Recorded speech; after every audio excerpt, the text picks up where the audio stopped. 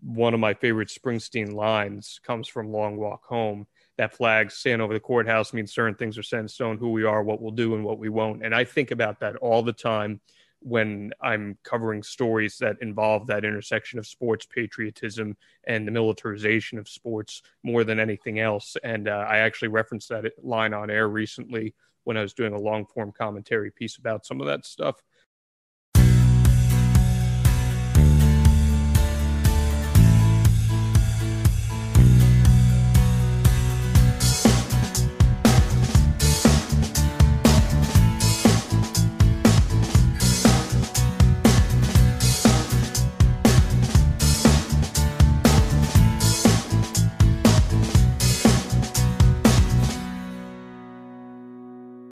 Hello, everyone, and welcome to a new episode of Set Listing Bruce, your podcast all about Bruce Springsteen, his music, and mostly his fans. I am your host, Jesse Jackson, and joining me today is my new friend I met via Twitter. He is Spectrum Sports 360 host and reporter, Jon Alba. Jon, welcome to the show. Well, Jesse, I'll tell you, I really appreciate it, man. I normally, when I do radio hits or podcast hits, it's about sports, but anytime I can talk the Bruce book, the book of Bruce, whatever you want to call it, I'm in a good mood. I've literally got the big all songs Springsteen textbook right by me right now. I had to do some research and preparation for this conversation, so I'm very excited. That is so cool. Yeah, I do. Every once in a while, sports and Springsteens collide, and it was funny. In 2016, my only time I've seen him in Jersey, I was there at the Met, for one of those those three epic. I was there on the second night, and the next morning, Stan Goldstein's had that. He did a tour for us, and as we're driving, he says, "Okay, the only person in the car that will care, Jesse, that is Jason Garrett's parents' house." Oh, there you go. I went, "Oh, nice!" And so I joked. I supported Jason Garrett as the coach of the Cowboys a lot longer than I should have because he's a huge Springsteen fan. Yeah. I really wanted him to do well. Yeah, now he's offensive coordinator for the Giants, and he's living those wrecking ball dreams there in the swamps of Jersey. So absolutely. So tell us a little about yourself before we get into your. I want to talk about your growing up, but just give us your elevator pitch. Sure. Yeah. Well, currently I'm a sports reporter and host for, as you said, Spectrum Sports 360, which is a half-hour Sports Center style show here in the Orlando and Tampa area. But originally I am from New Jersey and grew up in the Church of Springsteen. And it's funny, when I'm not hosting the show, I'm doing long-form human interest stories that are sports related, but at their core, they're about individuals who have overcome adversity, people who are doing really unique things. And Springsteen's storytelling methods and his songs have had such a gigantic influence on my personal storytelling. So those are all things that I really think about in terms of channeling human emotion when I'm covering stories and covering people. So even in that crossover, it's a weird crossover, but it's something that has resonated with me. So I've been here for about 3 years or so in the Orlando area, and prior to that, I did a few years in Bangor, Maine, and went to school in Connecticut over at Quinnipiac University. So I'm a Northeaster at my heart, and Bruce Springsteen kind of followed me throughout my entire life here. How are you doing with the pandemic there in Florida? Well, the pandemic doesn't exist in Florida. I don't know if you've seen that, but I'm in Texas, so yeah. I have the same feeling. It's wild here, man. It's, it all boils down to personal responsibility. And if some people want to take personal responsibility, then it's great. If people don't, there's not a whole lot I can do about it. And, I quite literally talk to people for a living. So I'm out in the field all the time, and you get people who get it and you get people who don't. And all I can do is try to be safe and hope that my family stays safe up in New Jersey, which it seems so far they've been able to, and vaccines are on the way. So that's good. And Yeah, man, just trying to get by. I hope you're trying to do the same. Yeah, I've shared this on the podcast, but starting at about the middle of May last year, I went back into the office. We are considered essential services. We do roadside assistance, mostly for the RV industry. And so since May, in a lot of ways, life has been normal for me. I get in the car, I drive to the office. We wear a mask if we're not at our desk. Right. They take our temperature every morning when we walk in, and answer, a few simple questions. And then, I drive home. The big difference is, no live music, no live sports. Very rare, when they started opening restaurants in the fall, we've done a couple, and it's neat because the restaurants are very limited. And of course, now then the governor has said 100%, and you don't need to wear a mask unless you want to. And Welcome to my world, brother. yes. And, my son and I, who's a huge sports guy, we're talking about, yes, we want to go to the new Ranger Stadium. We Yeah. want to see that park. But at the same time, let's get a few more, vaccines in there before that happens. No, I understand that entirely. Yeah, you got that whole new ballpark out there, which is beautiful. It hosted the World Series, and yeah, that's the man. Listen, I'm out there covering real sports in real time, and it's still awkward being at stadiums. And they have limited capacity at sporting events here in Florida, but even so, seeing limited capacity, it's just so strange. Were you able to go into the NBA bubble at all since you're close there, or did they keep it totally no reporters? So they had reporters. I think it was like a $60,000 fee to get into the bubble. Well, yeah. But I was reporting from the outside of the bubble. Like, you'd go up to the Wide World of Sports complex, and there'd be like a roped off area where you couldn't go beyond. So we'd go right up to that. But we couldn't go beyond that. But that was a crazy experience in and of itself. And seeing how these leagues have weathered the storms, especially that was all happening in the middle of the Black Lives Matter movement and the protests, and seeing that convergence was such a surreal experience, but it's one that I'm going to remember for the rest of my career. That's for sure. And I promise we're going to get to Bruce in a minute. You just complimented me like, hey, I don't normally, I'm excited to not talk sports, but, my son and I, he was staying with us at the time, because of the pandemic. And, so he's, we both are big Luka fans, and, we're so excited about watching the Mavericks when it came back on. And, from our perspective, we loved seeing how the NBA, it felt different. It was almost like you were watching a YMCA or like a sports league, playing. And then we loved, all the Black Lives Matters and the protests, and how the NBA said, yes, we embrace this. We want you to do this. And the coaches and the staff and everything. And so I really felt like they handled that really well. And so, yes, I was really proud. And, we got one great game with the Mavs in the playoffs, and then they said, okay, move along, little one.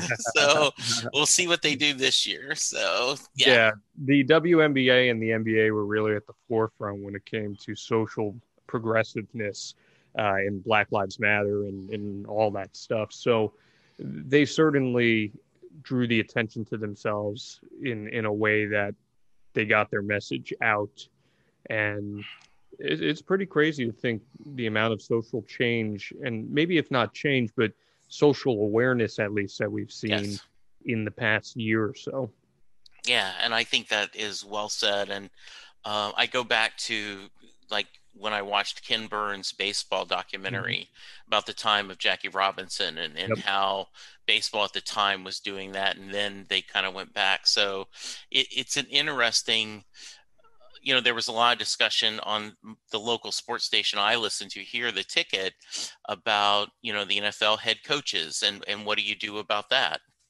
Well, I'll tell you what, and aside from that, and I totally agree with you that itself is a whole issue in and of itself. But growing up in school and college, especially, My senior thesis was the intersection of sports, patriotism, and race, which is Interesting. basically Kaepernick 101, right? So Yeah. and, like we've seen this stuff over so much over the course of the past few years, and I connect this not trying to like bring things full circle here, but like I connect this to Springsteen in a big way too, because one of my favorite Springsteen lines comes from Long Walk Home. That flag staying over the courthouse means certain things are set in stone, who we are, what we'll do, and what we won't. And I think about that all the time when I'm covering stories that involve that intersection of sports patriotism and the militarization of sports more than anything else. And I actually referenced that line on air recently when I was doing a long form commentary piece about some of that stuff. So it's crazy, man. I mean, you can draw all those parallels, all those things come together, and Well, it's all about Bruce. Let's just face right. it. I mean, life is Bruce. Yes. Yes, exactly. Yeah, like all all apologies to the great Ted Lasso show, which I adore, right? But not football is live. No, Springsteen is life, That's right? right. It just That's right. Oh, well, talk to me growing up. You said you grew up in Jersey. Were your family musical? What kind of music did you listen to as a kid? So my dad used to work in I don't know how many people will remember this, but there used to be a CD store called Coconuts, and back in the day. And so I should preface by saying I grew up in Central Jersey. I grew up about 15 minutes from Freehold, as is. So Springsteen's kind of embedded in the culture there, as is. But my dad managed a music store back in the day before he went into the textile industry, and music's always been such a huge part of his life. And it was never something that he like imparted on me, or my mother imparted on me that like you're going to be a Springsteen fan, but I was constantly surrounded by it. And like I remember in my youngest age being, I don't know, I'm 28 right now, so I remember being maybe 2 years old or so, and my dad in his small purple car, and I can like distinctively remember the smell of it, like the touch of it, playing like 57 channels like on loop, because he's like, this is different, this is cool. And I was like, okay, so like my first impressions of Springsteen are like 57 channels of like all songs. So like that's that. I was like, okay, so like for some reason, me as a 2-year-old, that's like such a vivid memory built into my head right now. And yeah, I can remember them going to the reunion tour when they went to one of the shows at the Continental Airlines Arena when he was doing the sold out residency there.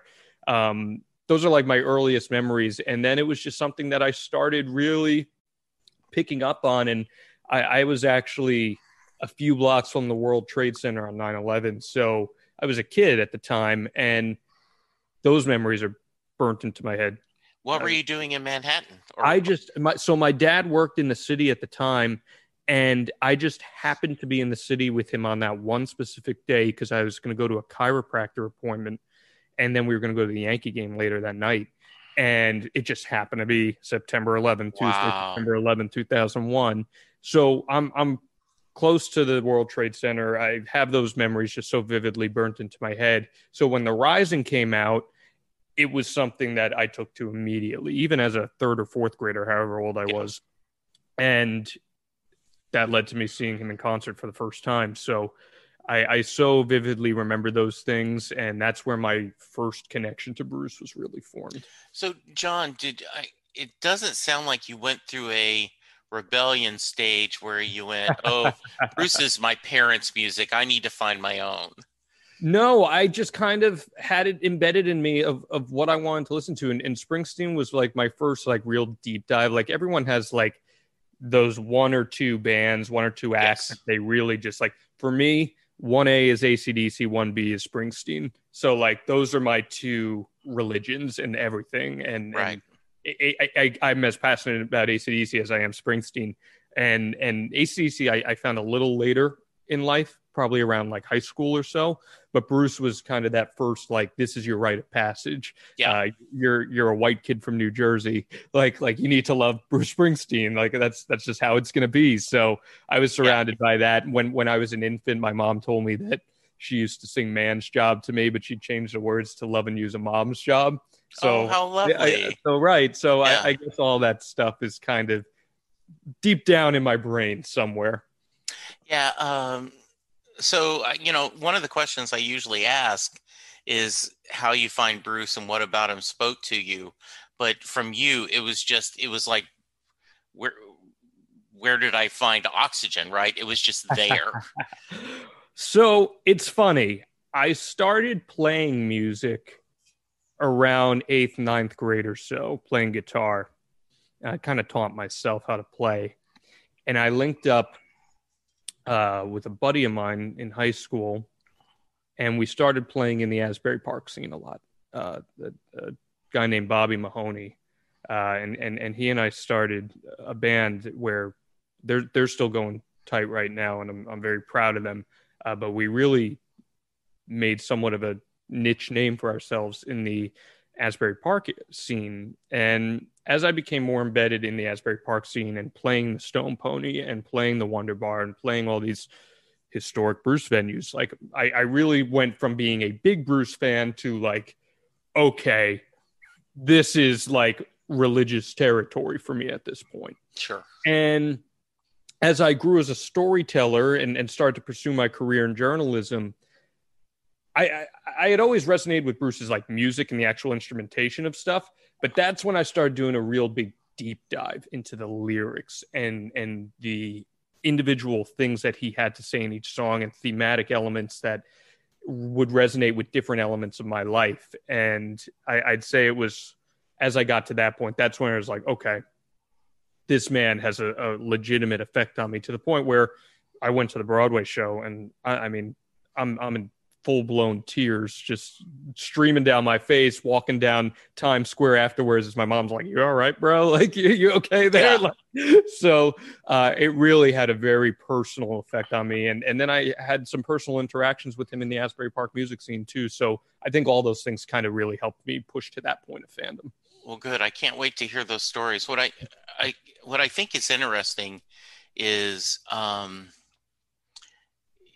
think I have a similar, I graduated high school in 77, so I'm older than dirt, and so, Discover the River and Hungry Heart and Born in the USA like everyone else, and the live box set and Tunnel of Love. But I was kind of like this, like, oh yeah, I like Bruce Springsteen. Yeah, he's good. And then 9/11 happened, and we had that telethon, right? Afterwards, where it opens with Bruce and members of the E Street Band singing, My City of Ruin. And I'm just like, it's euphoric. I mean, it is. It's like, oh my God, this is perfect. That how could any band know the right song to say at such a time? And then it's funny, you find out later it wasn't even about necessarily 9/11, right? But it's like, that's his universal, he is a Rorschach test that, his music can be mean to different things.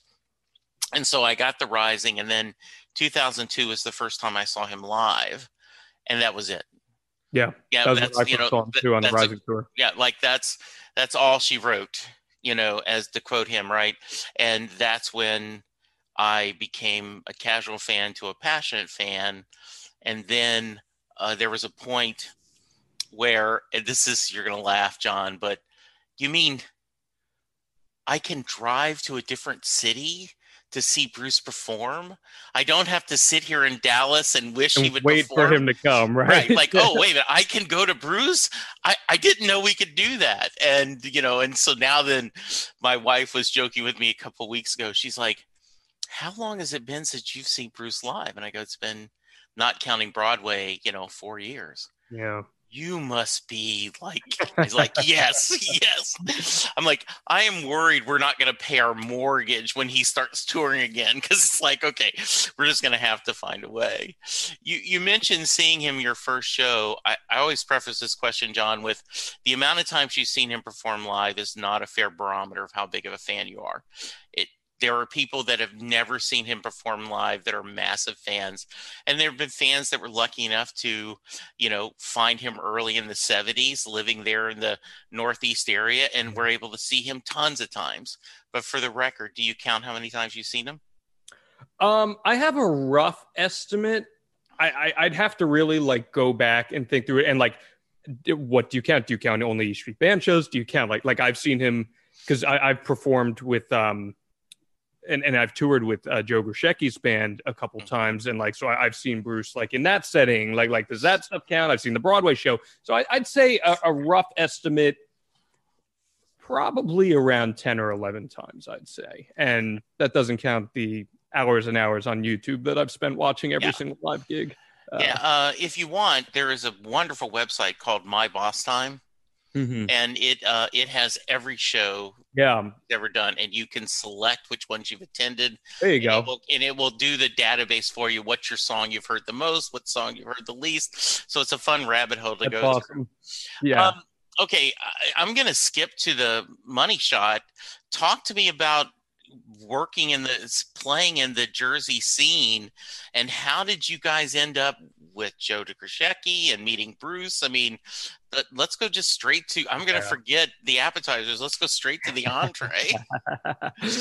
Let me tell you something, man. These were the best moments of my life. I mean, really playing in a band, for me, it's such an artistic expression, and I don't call myself an artist by any stretch of the imagination. Right. I'm a self-taught rhythm guitarist who learned playing guitar by watching Malcolm Young play Shoot to Thrill. You know, like that's the extent of what I do. But my fellow bandmate Bobby Mahoney, who I mentioned, who is still extremely active with Light of Day and all that stuff, he's an incredibly passionate Bruce fan, and we broke into the Asbury scene, and just through being persistent and playing a lot, got to do some really cool things. And we got to be on the Light of Day Canada shows, and playing with Joe Grushecky, Pat Travers, I'm trying to think,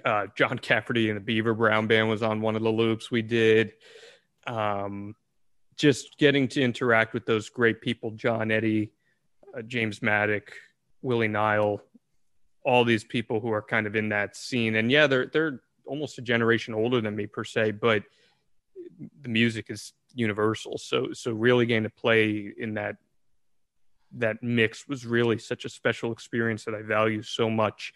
And my first face-to-face interaction with Bruce was in the 2014 Light of Day scene, where, you know, he would show up to the Paramount Theater in Asbury Park to do the big show at the end for Bob Benjamin and everything. He'd be a surprise. And I was loading with other people. I was helping other people load stuff in, and Springsteen shows up in his green Range Rover. And I'm not exaggerating. I have this in some of my bio. I think I have it in my Instagram bio. Comes about this close, maybe a couple inches from running over my left foot, because I guess he didn't see us as he was turning a corner. And he sees us, he stops, rolls down his window, and just gives his hearty Bruce his little Bruce chuckle. So I could say that I was almost run over by Bruce Springsteen. So that's something that I got going for you, right? We got right. I know. And then my buddy Bobby ended up playing solo on that show. And I mean, I'm a pretty big Bruce fan, but Bobby's even more so. And he got to guitar tech for Willie Nile on that. And Bruce was back there with Willie Nile. So he got to have a face-to-face interaction with him. And he gave him a great piece of advice that Bobby shared with me and in life. And I don't know, can you swear on this show or no? If you prefer not, I can do the PG-13 version. Yeah, sure. Your choice. I'm going to beep if it's the F-bomb. Okay. I will beep it, or you can do the PG, whatever you want. Well, the PG-13 version is, he said, Bobby asked him, what's a good piece of advice you have trying to break into the music industry? And he said, don't F up. And that's his piece of advice. So I've kind of carried that with me too in life. Don't F up. And just go out there. Like, do you think of that before you're going to do a show? Like, okay, as Bruce says, don't F up. Right. Okay, yeah. let's go. Right. That's your way of going out there. I think of that when I cover big events, because you got to keep yourself in the moment. But Bobby got to play with Bruce on that stage of 100 people. Bobby is right next to Bruce, and he's got on his bicep tattooed, I got this guitar and I learned how to make it talk. And Bruce is playing Thunder Road stripped down acoustic next to him. And I'm watching my best friend up there on stage with Bruce, and I just start weeping like a baby. I'm almost crying. Oh, just dude, you hearing the story. It was right? It was surreal. And I mean, I've had a couple other small interactions with him over the years, but that was like such a memory. That was living through my friend, and like Yes. I think it speaks to the power of Bruce's aura, right? Like that little moment like that can mean so much. You know what I find interesting, John, is when I hear stories about this, there is such a small percentage of fandom because there's always those people. But most people are just joyous for that experience, not jealous. Oh, I wish that could happen to me.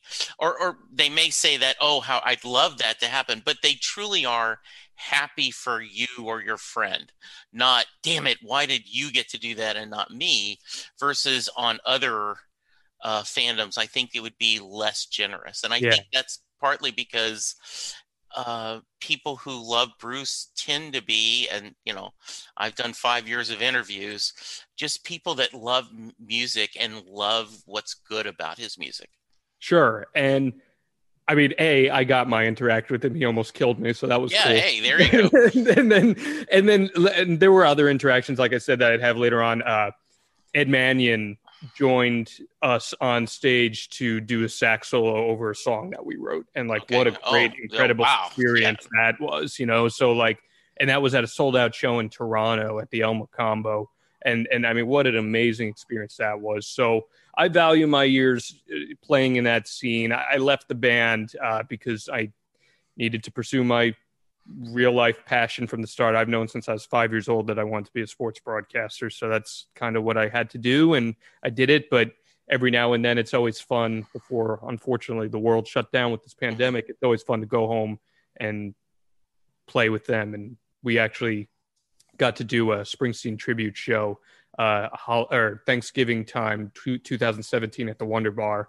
And they're like, what 5 songs do you want to play? So I'm like, yeah, we're going into the archives. Like, we're going deep. We whip out Held Up Without a Gun. We whip out Roll the Dice. Like, I'm living life. I'm very happy. So yeah, man, what a great experience playing in the Asbury scene.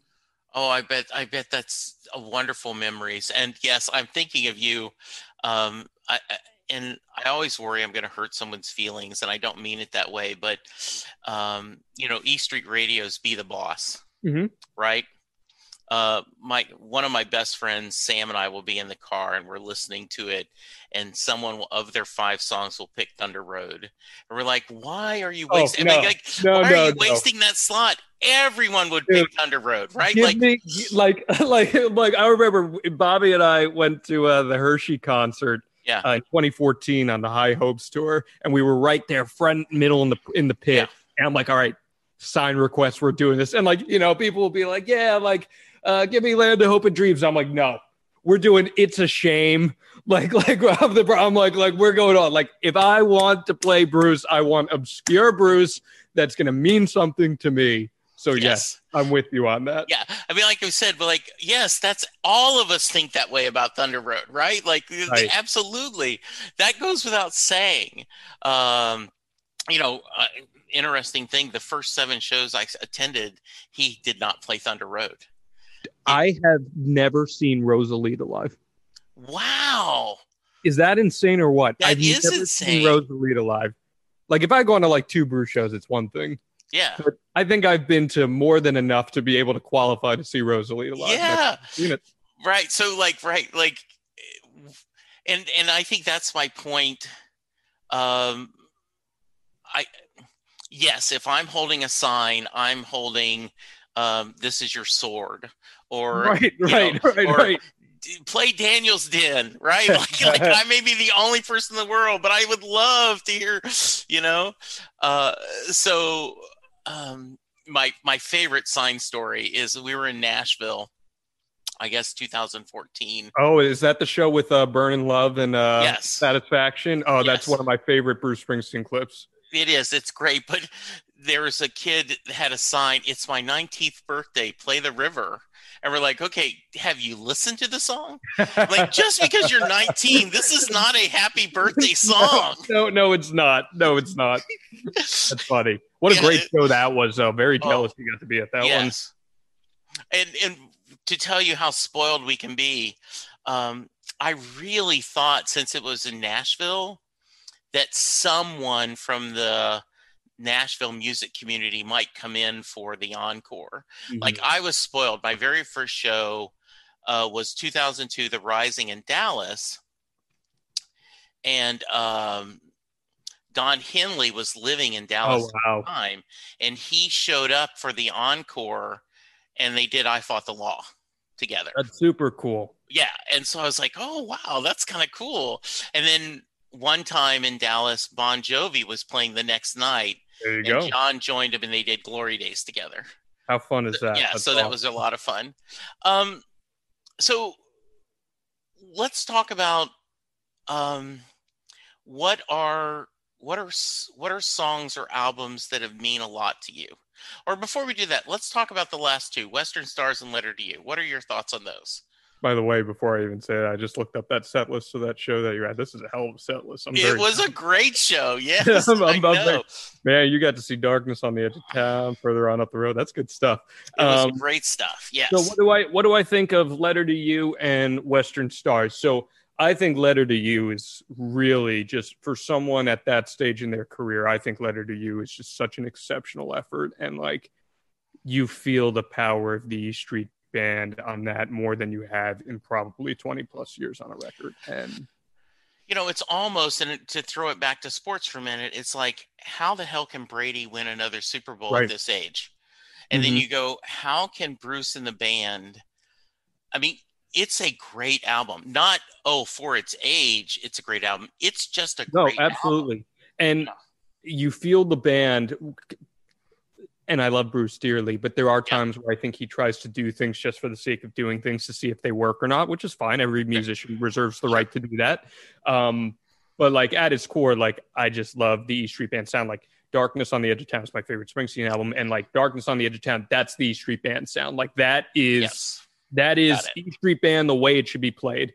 And Letter to You feels that. Like when I first heard Letter to You, the little piano descend that Roy does in that, I was like, that's the promise. That's Darkness on the Edge of Town. Like that is it right there.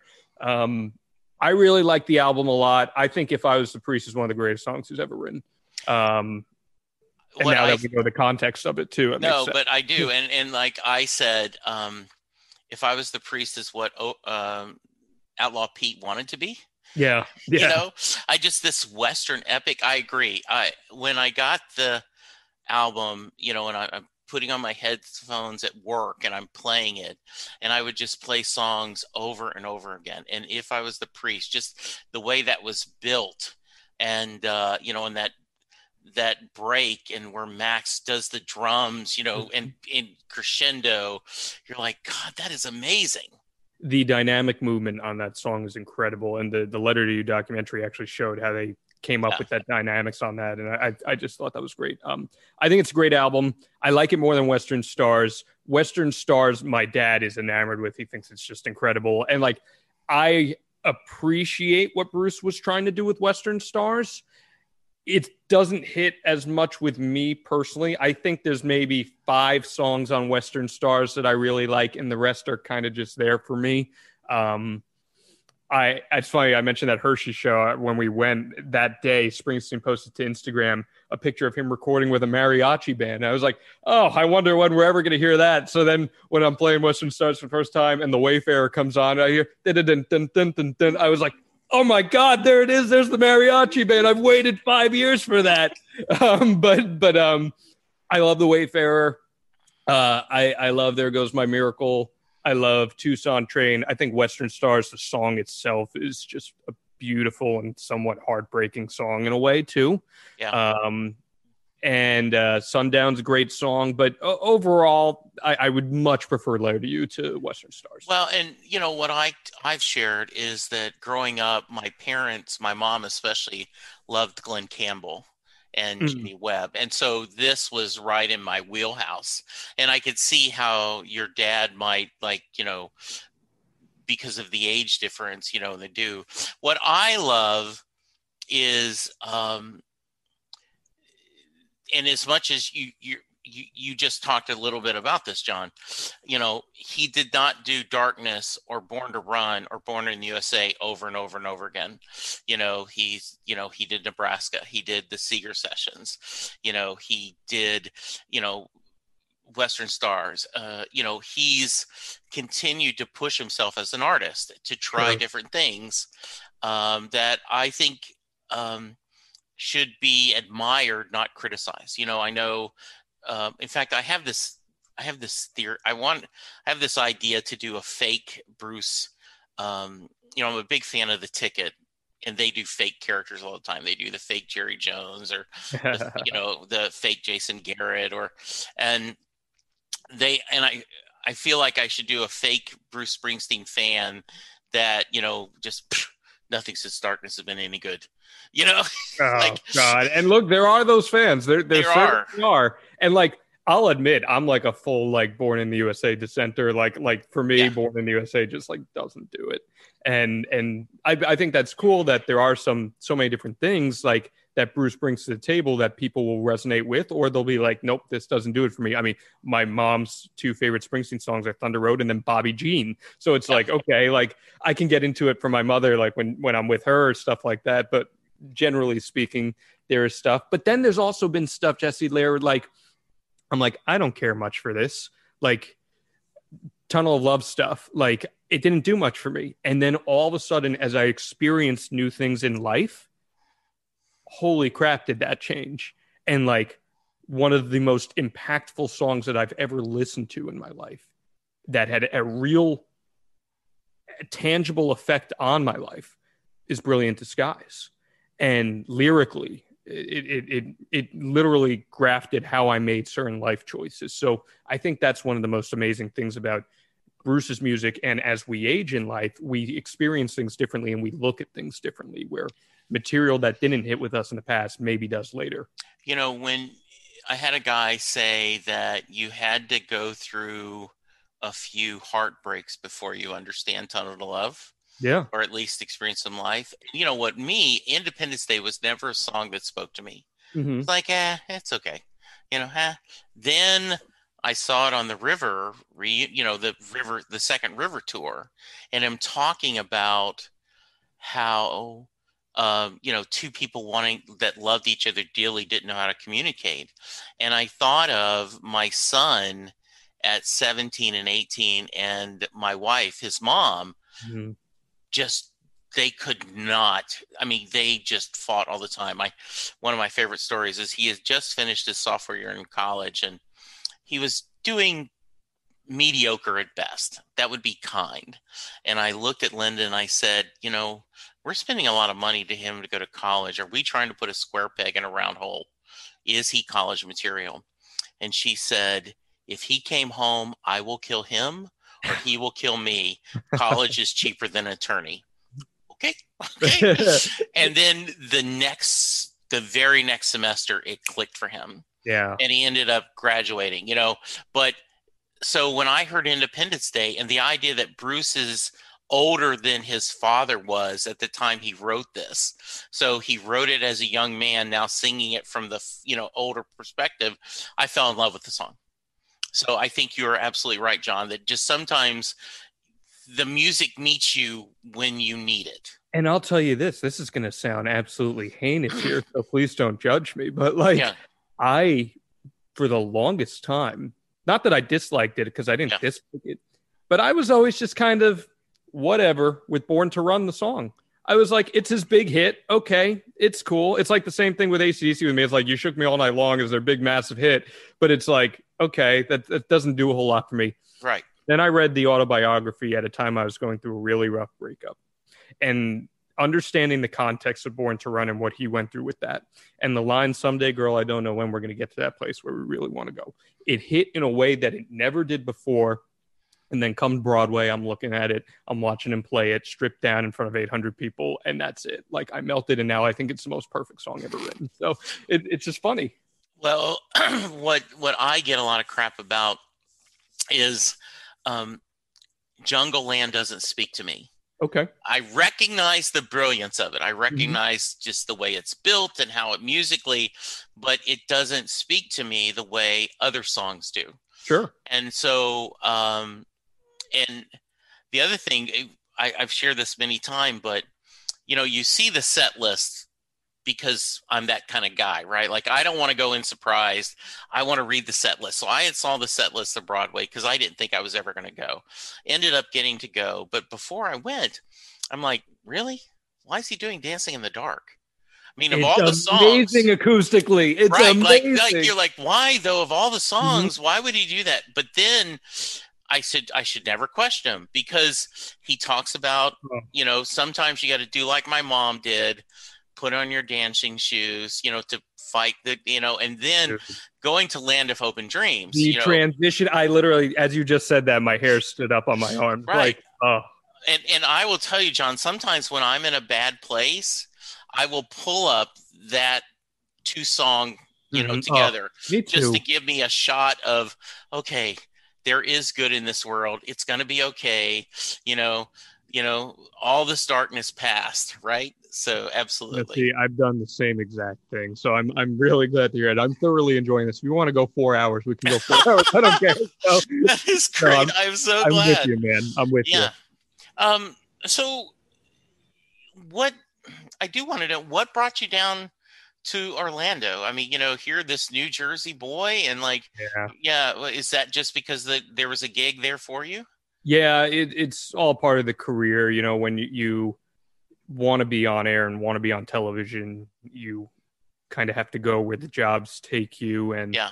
I went to college, graduated from Quinnipiac, and then immediately after college, I was working as a producer for MLB Network, Major League Baseball Network, and that was a great gig, and I really thoroughly Yeah. enjoyed that. But I was behind the scenes, and I knew I wanted to be on air, so I had just kind of had to put the pieces together first, and then I went to Bangor, Maine. I was there for 3 years. You got to go to the small town America, which, I mean, we're talking about a guy here in Bruce too who he writes about those things even though he never even experienced it in some Right. degree. And so I got to experience some of those things and see a different perspective of life that I'd never been given before. And that was so valuable to get that. Oh, I bet. Um, and then, yeah, after that, I was fortunate enough to get this gig here in Orlando. So, much higher media market. And yeah, man, now I tell myself all the time, someday I don't know when, but I'm going to get to that place. And Yeah. that's my kind of calling card in life. And my friends probably roll their eyes whenever they hear me say that, but I say it all the time. And yeah, it's been certainly something that I hold close to my heart. Yeah, that's one of the things that my family and people I work with at whatever job I've had is you truly can find a Bruce connection in almost anything. In anything. In anything. In fact, I just tweeted this morning.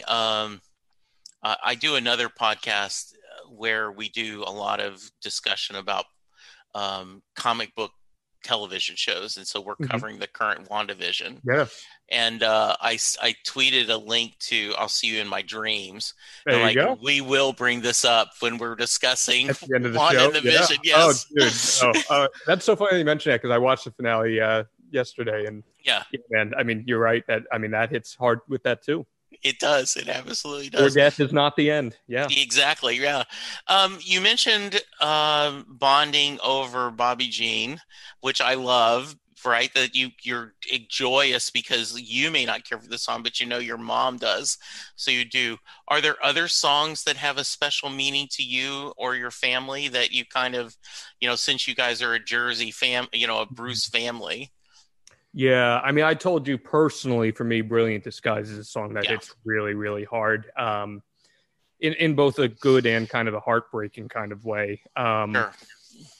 For in terms of my actual family, my mom and I have both always bonded over Land of Hope and Dreams. I think that is his modern day Born to Run. And it's Yes, crazy. You can yes, say modern day, but he wrote it 20 plus years ago at this point. yes.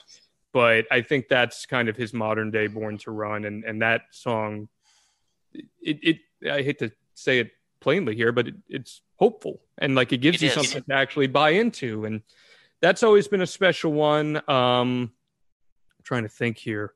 I mentioned Thunder Road because that's one that my mom and I hit with. My mom and I are particularly close. I'm close with my dad too, but especially my mom. And I think she kind of listened to Bruce on a more surface level. She loved him and he was one of her favorites, but she'd always joke with me. She'd be like, how do you understand some of the deep meaning of some of this stuff? And then as I've like expanded my fandom and I start to explain some of these songs to her, she starts to hear it. And that's a really cool experience for me as a music fan, where like I was able to turn that on to someone who's like, okay, now I hear that song in a totally different way than I've been hearing it for 30 plus years. So there are a lot of songs that we'll listen to. It's hard to kind of come off the top of my head, but The Rising and Lonesome Day, I think Catfish Dancing on the End of My Line is one of the greatest lines like ever written. What an image, isn't it? And that's exactly it. It's imagery, right? So I think about that with my writing, with what I do for a living and telling these stories of human emotion. And I have the benefit of using images to write, but I always have to match what I write to that image. So when you have a situation like what Springsteen has, where he has to use imagery in his writing to get you to picture that, to get you feel that, man, it's incredible. So I'd say The Rising is probably one of those songs too. So I'm going to change curve just for a minute.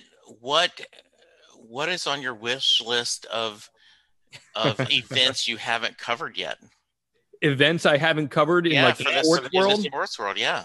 I would love to cover the World Series. I haven't gotten to do that. Baseball is my favorite sport. So getting to cover the World Series would be really special to me. I've covered the NFL playoffs. I've covered the NBA playoffs. I've covered the Daytona 500.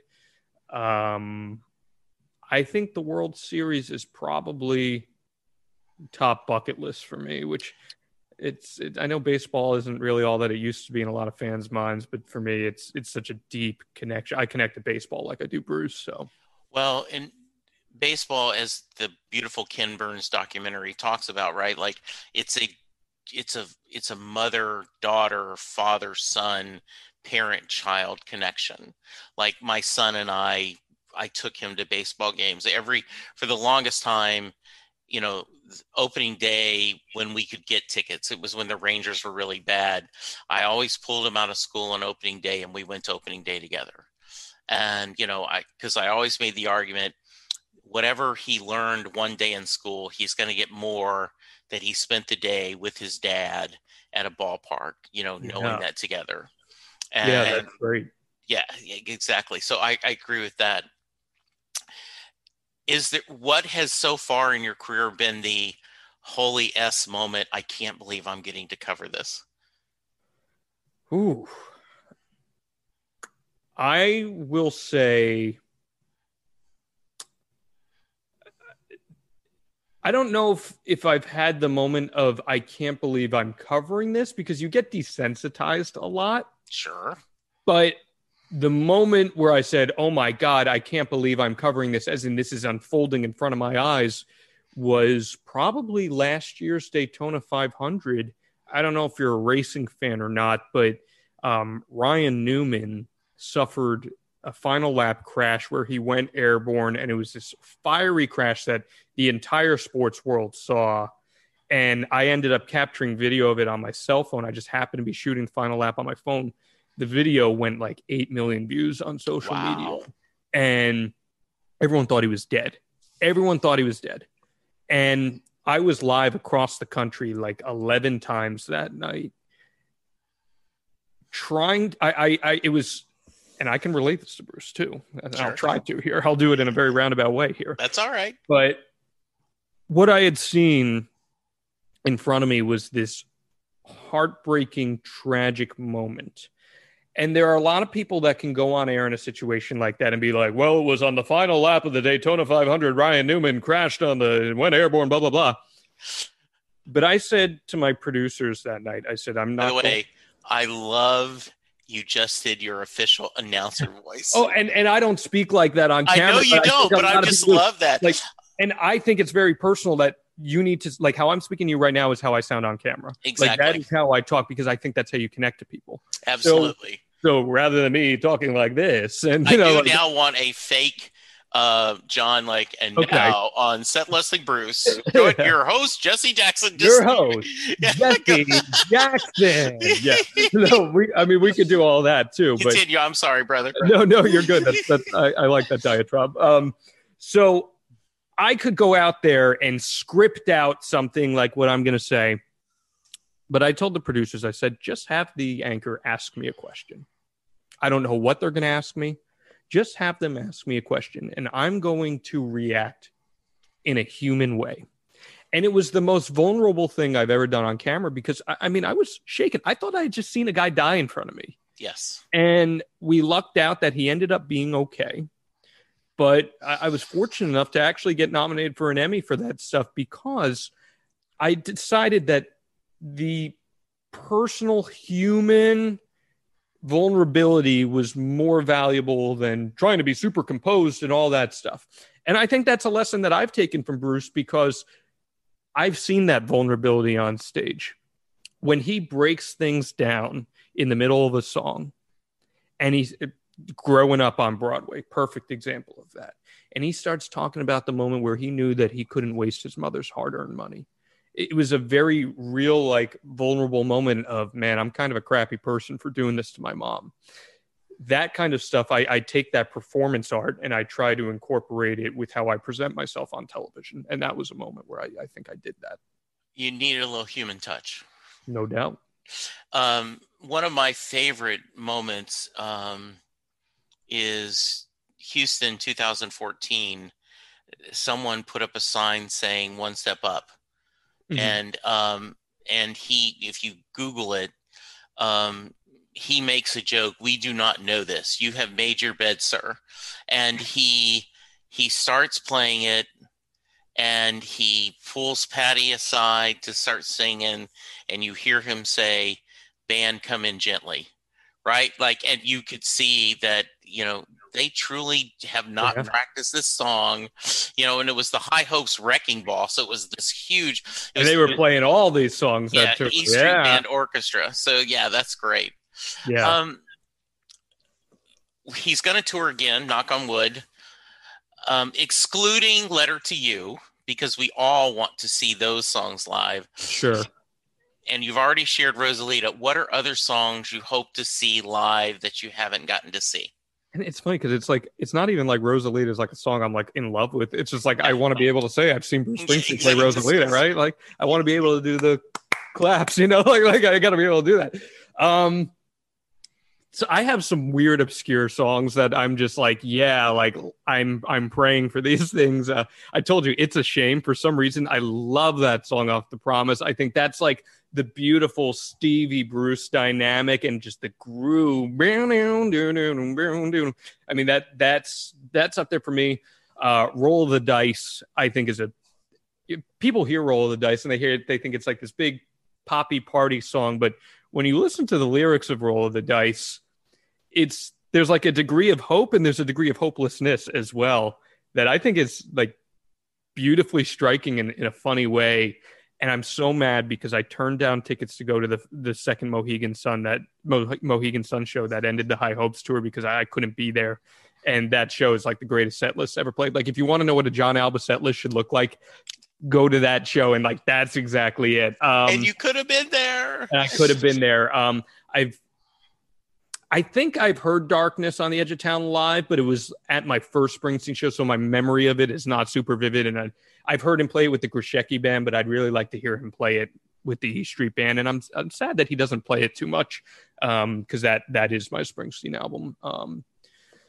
Man, yeah, I mean, I would love to experience Man's Job with my mom. I think that'd be a really great experience. And yeah, I'd have to think on that a little more. I'd love to hear Lion's Den for some reason. Like Lion's Den I've always found is a fun song. And yeah, man, I don't know. There's just so many odd, peculiar ones. I'm like, pull it out. Let's see what you got. Well, Lion's Den, as I said, I was talking about Daniel and the Lion's Den. I love that song. I don't know why. It's a fun It's song. a very fun song. Yes, it was. Yeah. Um, I often think, and we're overthinking, but I want to be where the bands are after this pandemic. I would love to do that. Someone on the show, a couple of smart asses, said that he should start every set with tequila when he goes live. Yeah. Thoughts on the Jeep ad? Did you have feelings one way or another? I mean, I could listen to Bruce talk like that and fall asleep to that every night, Yes. Easily. I think, and, I don't want to go too deep into politics here, especially as an impartial journalist, but I think there are some times where Bruce, quite frankly, can be a little naive to the social setting and structure of certain things because, he grew up a certain way and he is a certain type of liberal versus the more moderate versus maybe fully understanding the depth of some of that other stuff that happens on what we were talking about before, the Black Lives Matter stuff. And I think he's kind of the impression of we just need to be united. And there's a lot of people who think that way. And in theory, that's a great way to live life. But there are so many more layers to that, right?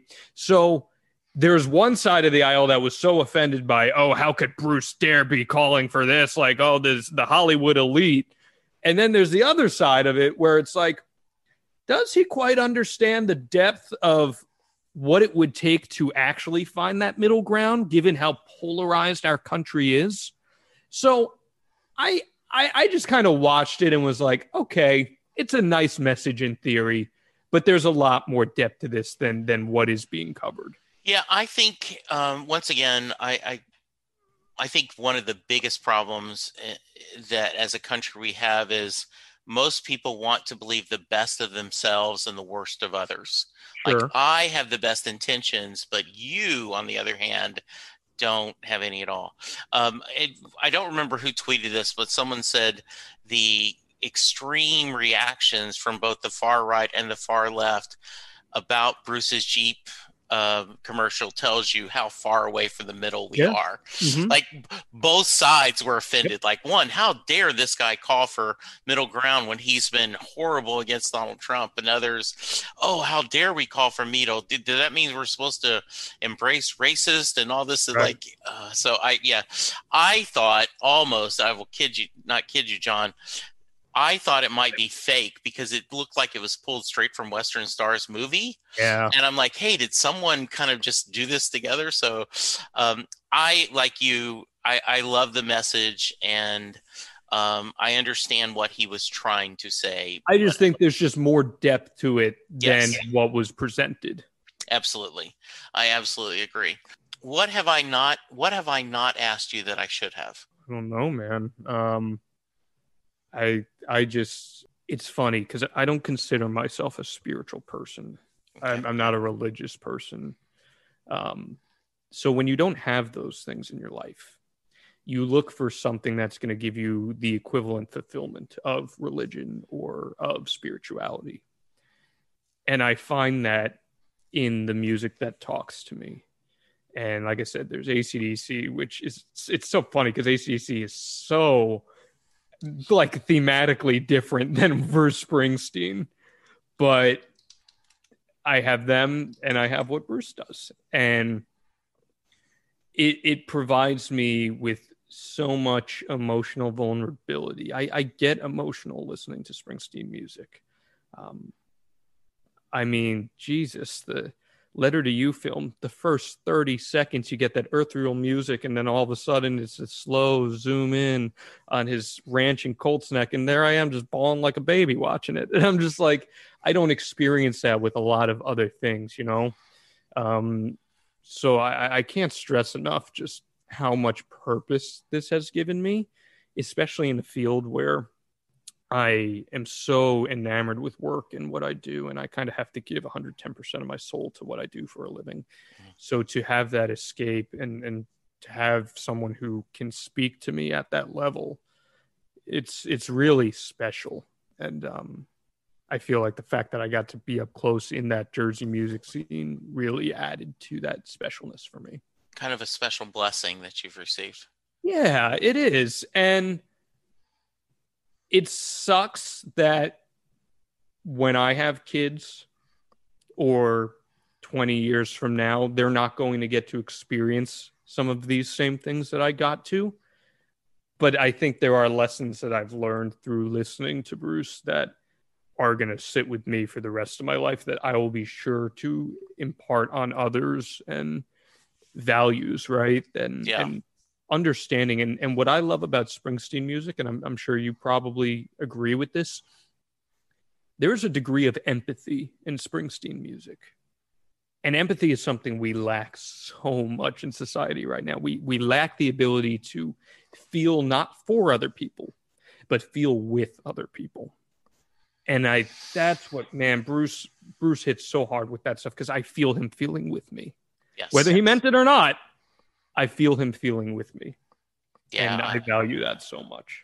I think well said. This has been so much fun. But before I let you go, I got to ask you the Mary question. So if you are a fan of Jon's work and you're listening to this going, what is the Mary question? I'll give it to you. J. Armstrong is an honors English teacher that just recently retired in the Philadelphia area. And every school year, he would have his senior honors English class break apart Thunder Road as if it was a poem. They talk about the lyrics, they talk about the imagery, they talk about the themes of the poem. They compare it to Robert Frost's The Road Not Taken, and other great American poems. And then at the end of the 2 days, he looks at the class and says, does Mary get in the car at the end of Thunder Road? So, Jon, that is your question. Does Mary get in the car? Oh my God. I've never, I'm like going through it right now. Oh my God. Putting me on the spot here. How did I get in the car? I think she does. And not to like divert from this, but no, this is your point. Yes, this is your essay question. So. Yeah, like I think she does, and like you said, they break it down like poetry. I think Springsteen music is poetry. Amen. Absolutely. And like whether it's a haiku or whatever, like there is no other form of music that I listen to that I think the words read like poetry in that sense. There's one other band I will say, and I'm sure you're familiar with them given their connection to Bruce, but the Gaslight Anthem. Yes. And the Handwritten album, the song Handwritten particularly. There's a line, did you want to drive without a word in between? I can understand you need a minute to breathe just to sew up the seams after all this defeat. Man, what a line. And that reads as poetry. And I think Bruce does the same for me. So I'd have to really like to get back to the question. Like I'd have to really like analyze and break it down more. But I think, yeah, I think so. And if Mary doesn't want to get in the car, I'll sure get in the car with Bruce. You know, I don't care. That's cool. Maybe he wants to drive. I'll drive down Route 9 in that Challenger. I don't care, man. Let's do it. So thank you. That's a great answer. I did want to share, one of my guests said she absolutely gets in the car. They drive west, and he believes Moonlight Motel is the end of their story. Oh, that Mary okay. has passed away. They have spent their life together, and he's gone to remember her. Well, and again, someday, I don't know when, we're going to get to that place. I think that's part of the journey, right? And absolutely. What a beautiful analysis that is, the Moonlight Motel. I mean, I don't know if that's something that he consciously thought about, but I think the beauty of this kind of open-ended music is that you draw your own conclusions as to what this is and what is the promised land. The promised land is something different for everyone, right? Yes. The promised land for me is I view the promised land as kind of a myriad of things, but getting to the point that I want to in my career and having a stable life with normality. I've never known normality in my career. I work incredibly strange hours, 6 to 7 days a week sometimes. I've never known what normalcy is. So maybe that's my promised land, but maybe your promised land is something totally different from that. And that's what I love. So, Jon, are you enjoying the journey, though? I have made sure to remind myself that I need to enjoy the journey because there are times where I don't, and I need to remember that I need to. Because I'm sure you get asked this all the time. Oh, what's your favorite Bruce Springsteen song? And it's kind of hard to do, but I've come up with my pat answer, which is true. Land of Hope and Dreams, Better Days. Oh, I love Better Days. And then the third song changes depending on what day it is. And that's the answer I usually give to people that ask. But Better Days to me is about enjoying the journey. That too many people spend their lives saying, well, when my career is stable, then I'm going to be happy. When I find the perfect life mate, then I'll be happy. When the kids get out of diapers, then I'm going to enjoy parenting. Versus, no, you got to enjoy all of it because it is the journey. Life is the journey, and every step of that is something that you don't get to relive. So Better Days is kind of one of my theme songs about that, to enjoy the journey. The joke that people say, hey, could you do a 15-minute TED Talk without any notice? Yep. Just give me the lyrics to Better Days. I could talk for 15 minutes. I actually used the lyrics to Better Days recently on air, talking about some of the social justice stuff going on in sports. And so I think that's funny that you mentioned that. And I think that's a great way to look at it, man. And I try to tell myself to enjoy that a little more every now and then, because there are days where it gets really, really hard. No, I didn't mean to interrupt you, but no, you're fine.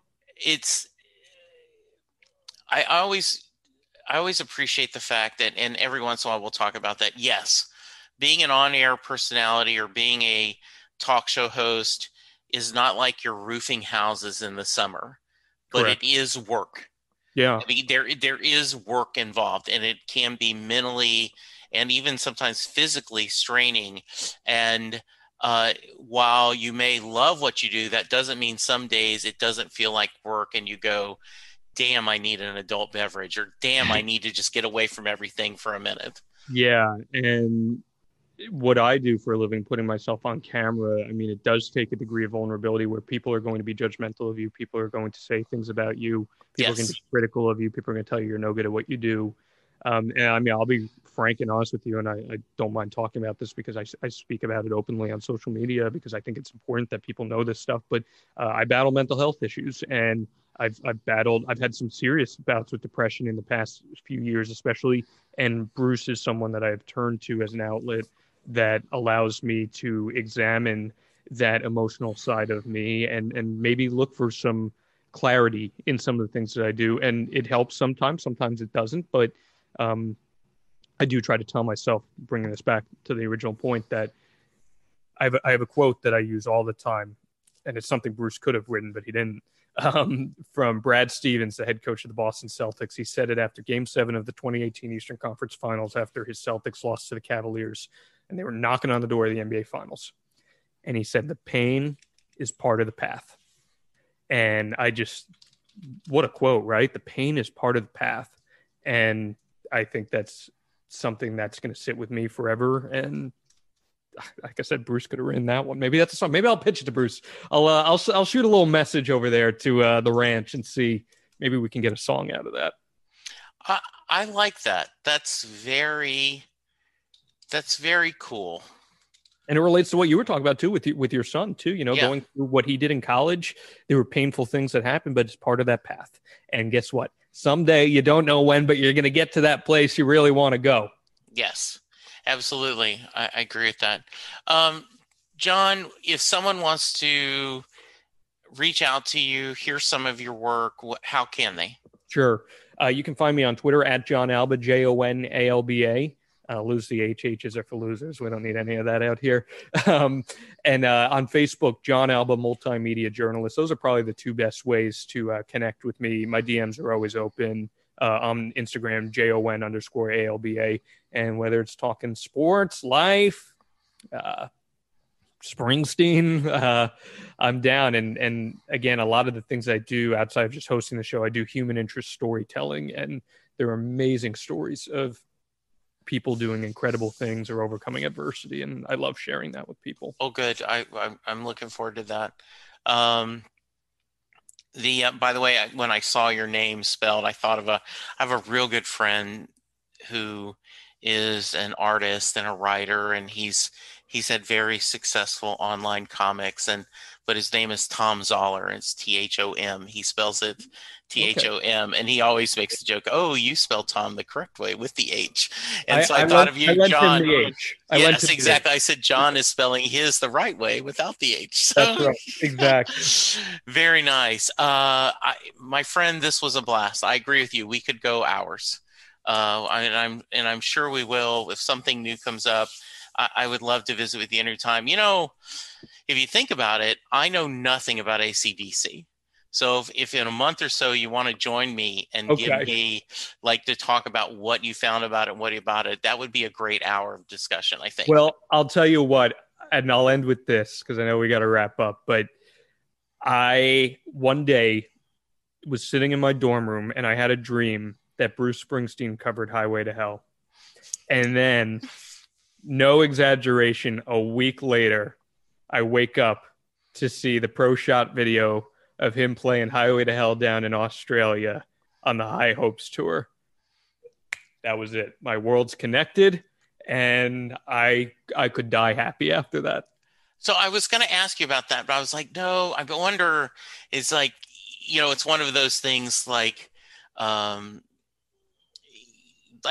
have a feeling that, and I will bet money, if you go to someone on stage at a bar, a band or just someone on a guitar, and you throw $5 in the tip jar and go, "Can you do a Springsteen song?" They will probably do "I'm on Fire." I mean, it seems like that's something very easy for them to learn, and I kind of, okay, yeah. I just roll my eyes. So yeah, exactly. I was so surprised once when a guy said, "Oh, we'll do Tougher Than the Rest." Oh, there you go. Great. Okay, now we're talking. And then I was so surprised. We were in New Orleans, and the lady was bringing around the tip jar they had been playing, and I was telling her how much we enjoyed, and my wife said, "Go ahead, ask." And she says, "What?" I said, "Well, I'm a huge Springsteen fan, and every time we go somewhere," she goes, "Oh, Atlantic City is one of my favorite songs. I'll do that for you." I was like, "Wow, okay." So anyway, I was thinking, you're like, Highway to Hell, sure. But I guess to have your two worlds meet was something special. It was perfect. And actually, Highway to Hell is a super important song to me because that's the song that I heard it and I said, I got to go pick up a guitar. So cool. So having that, everything combined, it was perfect. It could not have been any better. There was a point a few years ago where Brian Wilson from the Beach Boys was touring, and Bruce got on stage with him. And I've told people, if I had been in that audience, forget seeing my son getting married, forget having grandkids. At that point, Brian Wilson and Bruce Springsteen on the same stage, take me away. What song did they do? He did Barbara Ann or something. I mean, he was just playing guitar. It was just the. I'm like, if Bruce is out there singing God Only Knows, I'm like, man, that's going to send me into euphoria. Holy moly. There's a very early bootleg of him doing When I Grow Up to Be a Man. Okay. Which is very fun. Very nice. So okay, we're going long, but I have to tell you this story. So I my apologize fault. to you. No. I apologize. So I had a guy on the phone on the show about a month or so ago, huge Bee Gees fan. Oh, I love the Bee Gees. Yes, I did. Yeah. And so David talked about that. He really liked Bruce's doing Staying Alive. I loved it. Yeah, he liked it. He says, I think, he says, often when I read the story, that was one of the ways they wanted to do it in that style, but they ended up doing different for the movie. And I said, oh, okay. He said, but I do need to tell you a fun story. He says, I've never seen the Bee Gees live, but I was able to go to Barry Gibb concert once. He says, and he did I'm on Fire that night. And do you know the story behind that? No. Well,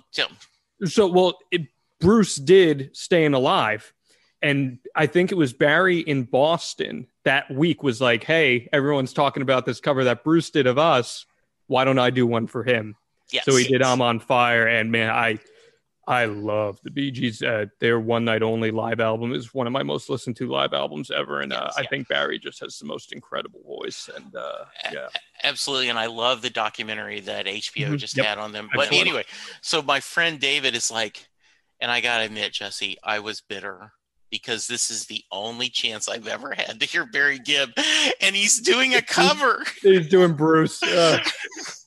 He said, there are so many songs I want to hear him do. He says, now after the fact, I appreciate it. It was good. But at the time, it was like, I said, yeah, I think of that. If you'd never seen Bruce before, that Nashville show, right, with Burning Love and Satisfaction, like, really? Now, of course, I've seen him multiple times, and I love it. Someone made a joke once that the E Street Band should do a tour of doing nothing but covers. They should just have a whole set, and I'm like, I'd go in a minute. They're the best bar band in the world. They are the best bar band in the world. John, please be safe. Thank you so much. Let's stay in touch. Yes. I'd love to hear your AC/DC story. That sounds amazing. So hang tight while I close things up. Listeners, I hope you have enjoyed the conversation. Thank you so much for listening as always. Please remember to social distance, wash your hands, wear an effing mask, and let's all be good to each other because that's the only way we're going to get through this. For now, thank you and goodbye. Doing a podcast at times can be a one-way conversation, and I hate that. So please let me know what you like and don't like about the work I'm doing. You can reach the podcast via email at setlistingbruce@gmail.com. The show is on Twitter at setlistingbruce, and my personal Twitter is at jessejacksondfw.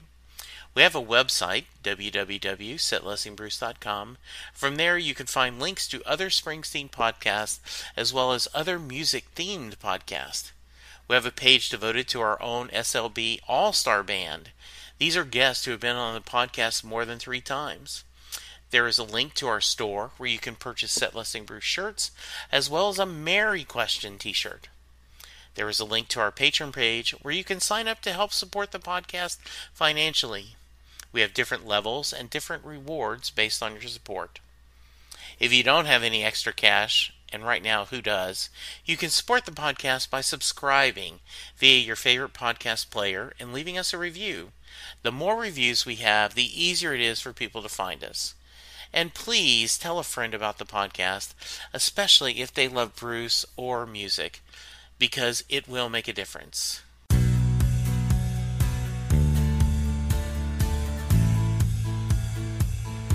You just heard the fun-talking, hard-rocking, music-loving, album-ranking, fan-thinking, joy-spreading, lyric-reading, story-sharing podcast that is the one, the only, Set Listing Bruce. Set Listing Bruce is part of the Southgate Media podcast group. The theme for Set Listing Bruce was written by David Rosen, used by permission. It's NFL draft season, and that means it's time to start thinking about fantasy football. FantasyPoints.com features industry-leading experts and prognosticators using proprietary hand-charted data to help you score more fantasy points. FantasyPoints.com is the place to go for whatever kind of fantasy football you play. Whether you play fantasy football, daily fantasy sports, or do a little bit of everything, Fantasy Points has the meticulously researched content to guide you to victory. And why wait for the fall? Fantasy Points also covers the new spring football league, the UFL. Join the guru, John Hansen, Scott Barrett, Joe Dolan, and other massive names in the fantasy football universe with an exclusive offer. Use code Pantheon for 15% off any Fantasy Points package, including the all-in package, with access to every article, tool, and data nugget that Fantasy Points has to offer. That's fantasypoints.com and code Pantheon for 15% off at Fantasy Points. Fantasypoints.com, code Pantheon. Score more fantasy points.